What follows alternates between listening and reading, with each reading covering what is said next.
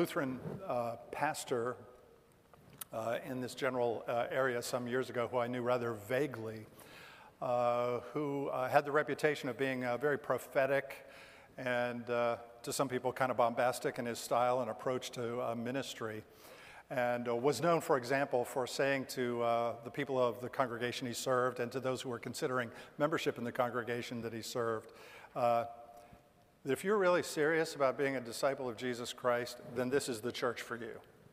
Otherwise, there are a lot of other churches in the area where you can go and warm up a pew for an hour once a week, and they'll be happy to have you. And my first reaction when I heard that was, well, excuse me, far be it from us to be the kind of church where everybody's welcome and we meet you wherever you happen to be in your spiritual life, and we help you to grow into the life of a disciple, which takes a little bit longer for some than it does for others for a number of different reasons, and sometimes you take 2 steps forward and you want to take 1 step back, but we're going to work with you for the sake of the gospel, and I'm not trying to be bombastic or anything. And yet, there is this passage from Luke chapter 14 where Jesus has just emerged from a Sabbath dinner party at the home of a Pharisee where he has taught them about humility. And he's back on the road now and being followed by what Luke refers to as large crowds of people.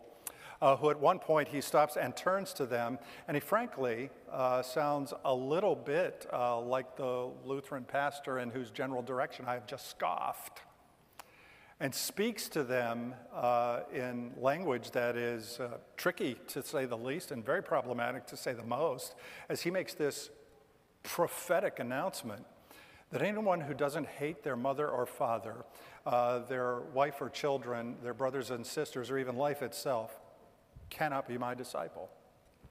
Which is a problem, not only because the language is so harsh and it's so strong, but also because, that almost sounds like, when you cut off your ties with your family and your life, that maybe it's like you're going to join a cult or something like that. Or the last time I checked, there's also this thing called the Fourth Commandment, which calls us to honor our father and mother and to love our family.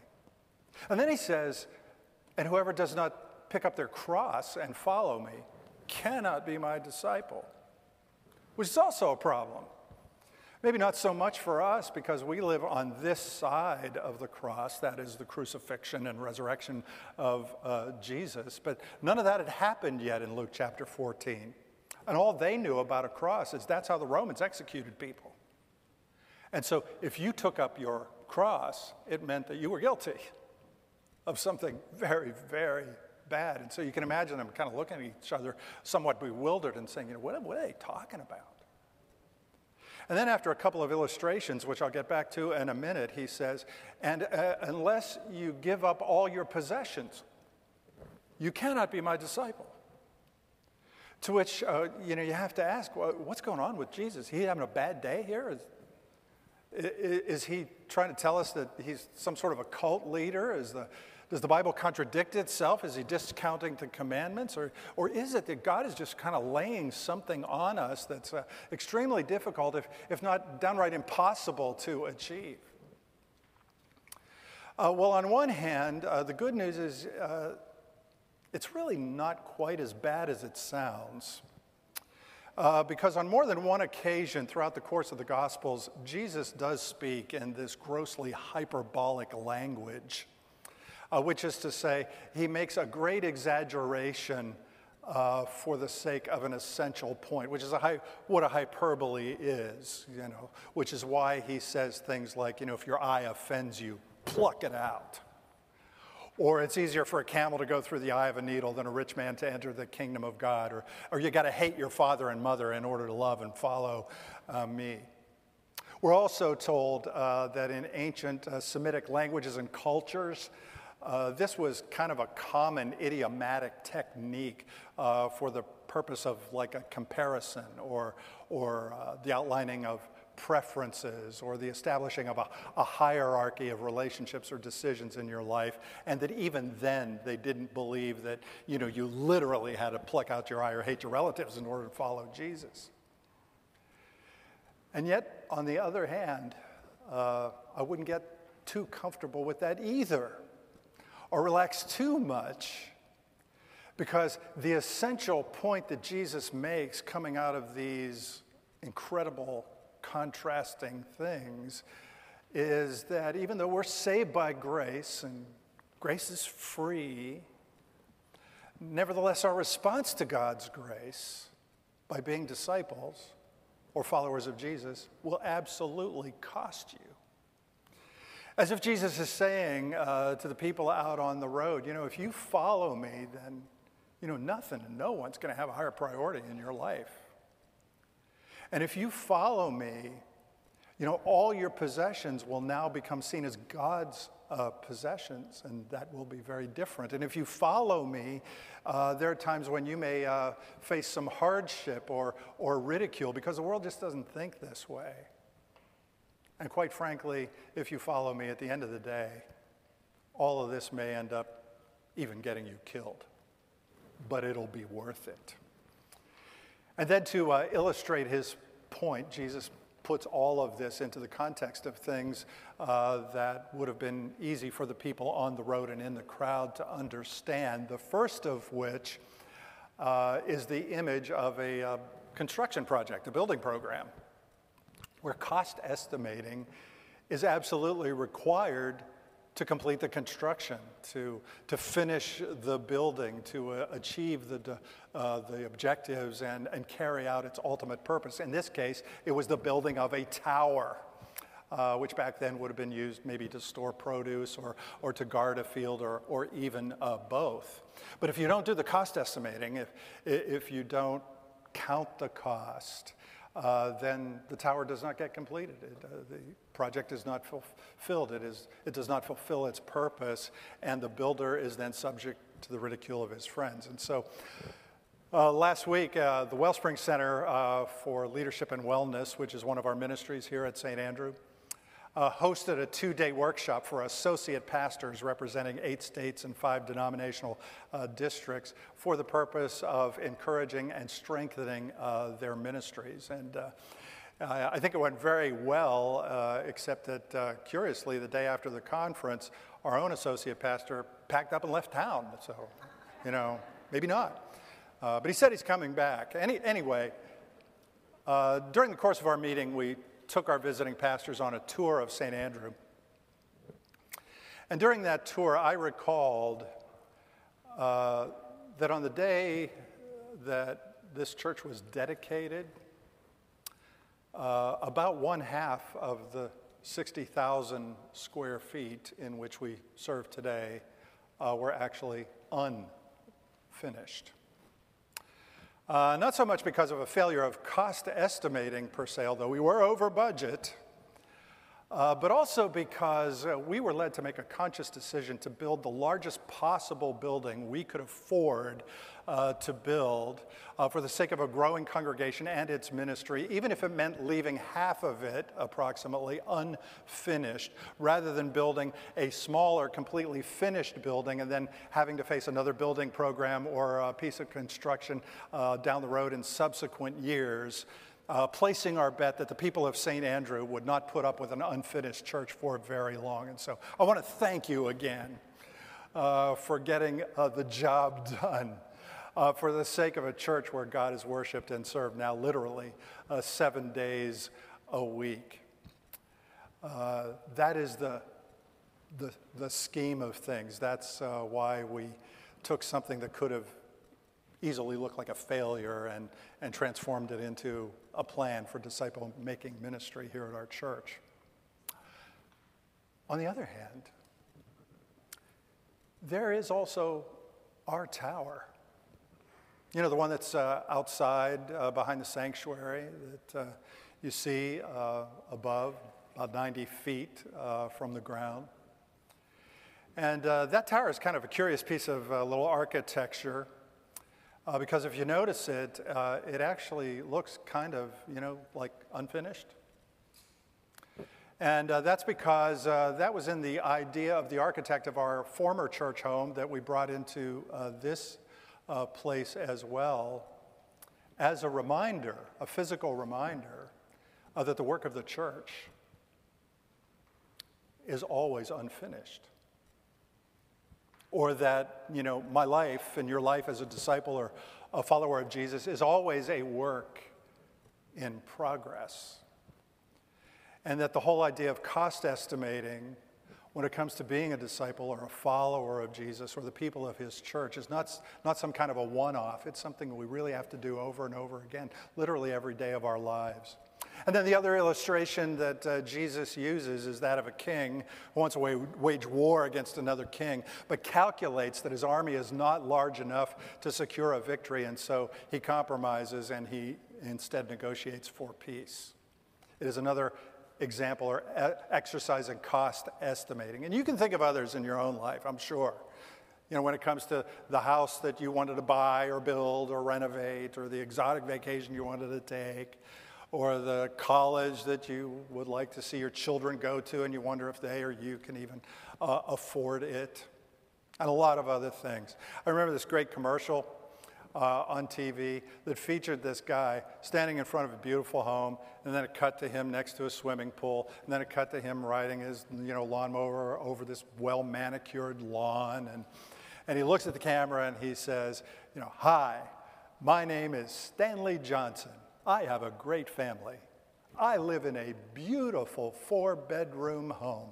I drive a brand new car, and I'm even a member of my local golf club. How do I do it? I'm in debt up to my eyeballs. I can't even afford the finance charges. Somebody please help me." And then it goes to a slide of lendingtree.com. And that's the commercial, and the point of it, of course, is that if cost estimating is crucial and fundamental to your earthly life, you think it might be important when it comes to your spiritual life? At least according to Jesus in Luke chapter 14. And because, we are part of a church that I hope is serious about making disciples of Jesus and helping them to grow, we do, in fact, call each other to faithfulness of worship on the Lord's Day with the assembled congregation. Though we provide live streaming for those who can't be there. But on the other hand, if you do that, it's going to cost you. It's going to cost you some time on the road and in the house. And it's going to mess up your weekends. Or if you're going to read the Bible, that's going to cost you some time, to really get into it, to study it, to see where its lessons are and how it really speaks to you in your life. And we do challenge each other to biblical stewardship and to first fruits giving. But that will cost you. It will cost you money. And it will cost you your income or some portion of it. In fact, if you go biblical, it'll really even adjust your priorities and part of your secular lifestyle as well. We also believe that, being a disciple or a follower of Jesus translates into things like honesty and integrity and faithful sexuality and justice and compassion and a lot of other things in our relationships in this life or in the world we live in. And all of that is going to cost you. It will cost you some of your freedom.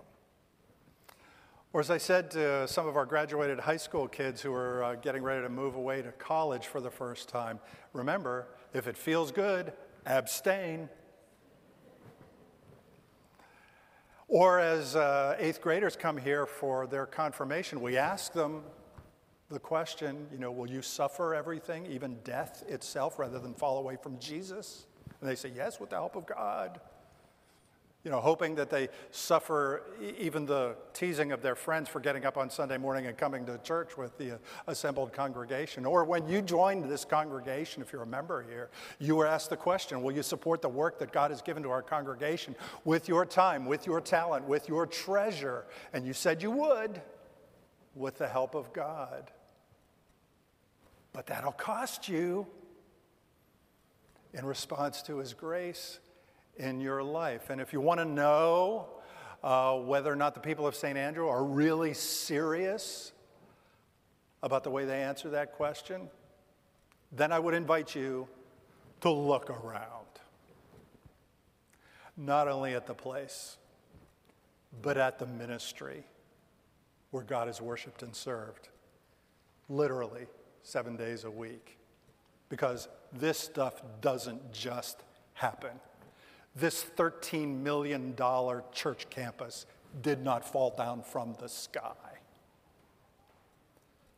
And yet, by the grace of God and the miracle of His Spirit, it is all worth it and more. Not to get saved, but because you already are. It is worth it for the sake of a new identity, a higher purpose, a deeper meaning than anything or anybody in this world can ever possibly give to you. It is more than worth it for comfort and inner peace and for hope and forgiveness and grace. It is worth it for the sake of a church where love flows and everybody's welcome and we meet you where we are and we help each other to grow up in Christ. It is worth all of that and far, far more. You know, we talk about the cost of being a disciple. What's the cost of not being a disciple? And yet, if in the honesty of your heart today you're thinking to yourself, man, you know, I got a lot of growing to do. You know, I haven't been a disciple. I haven't been the kind of disciple that Jesus calls me to be in my life. You know, my priorities are all messed up. My life is really kind of out of order in all sorts of ways. You know, my faith has not been the number one priority of my life, and I haven't gone to the cross because I've been denying this thing of which I've been feeling guilty about, or I haven't really come to terms with the fact that my stuff isn't my stuff, but it's really God's stuff, and it's entrusted to me for God's glory and for my service to the world. If that's where you are, then what I want to say to you today is welcome to the club. Because there is not a doubt in my mind that I have blown it 1,000 times in my life as a follower and disciple of Jesus Christ. You know, and I still do. Every day I do. But you and I are members of the Church of Second Chances and far, far more.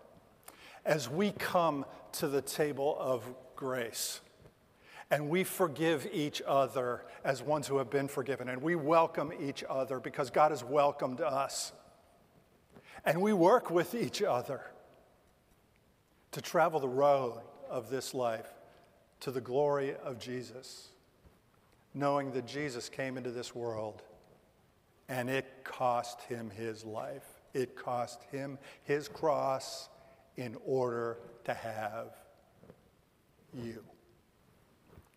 So that you and I can live a new life as his disciples and followers. So that every day can be an interaction between God's grace and my response to that grace, and that is a whole different new way of living. So that we can take what we have and what we are and give it back to God for his glory and for the hope of the world. Until that day comes when, by God's grace, the work is finished, we're no longer in progress, and we enjoy the glory of God forever. God bless you and give you a great week in the Lord. In the name of the Father, and of the Son, and of the Holy Spirit. Amen.